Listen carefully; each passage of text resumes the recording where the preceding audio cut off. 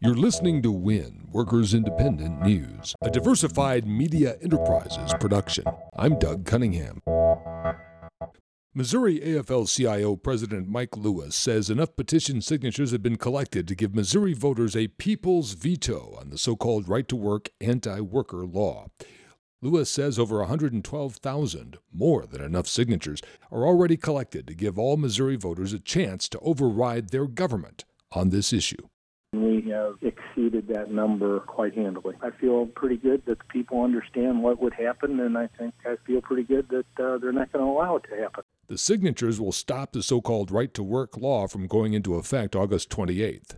Instead, the people of Missouri will decide at the ballot box next year which side they are on when it comes to workers' rights. The law attacks unions financially by banning contracts between workers and employers that deduct union dues from paychecks.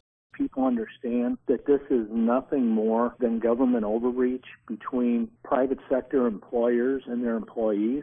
Trump's initially muted response to the domestic terrorism of white supremacists in Charlottesville shouldn't be surprising, given his racist enabling of neo-Nazis and neo-KKK factions from day one of his campaign. It started with the racist attack against Mexican immigrants and his pledge to build a wall. Media Matters' Chris Harrington. The people who formed so much of his vocal online support, so much of his base in what developed into the alt-right, in these neo-Nazi fringes, in these white supremacist fringes, they jumped on the Trump bandwagon on day one. Neo-Nazis like Richard Spencer, who held a gathering in Washington, D.C. after Trump won the election to proclaim Heil Trump, has said Trump thinks like me. Do you think it's a coincidence that everybody like me loves Trump and supports him? Harrington says the media has a heavy responsibility in their ongoing coverage of the white supremacist neo-Nazi movement and Trump's enabling of that movement. What we need is for media outlets to remember the outrage, remember the shock, remember the horror that we face with Heather Heyer's murder, and redeploy that in every instance when this bubbles back up, because it will probably not be the last time that we have to have this conversation. And that in itself is just stunning.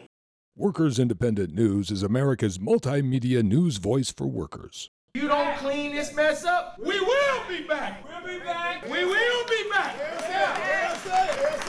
We are the one that make the profit for Nissan. We are the one. UAW, strong, baby. UAW, strong. Support WIN's Worker News mission at workersindependentnews.com and like us on Facebook. You've been listening to WIN, Workers Independent News. For more information, visit workersindependentnews.com.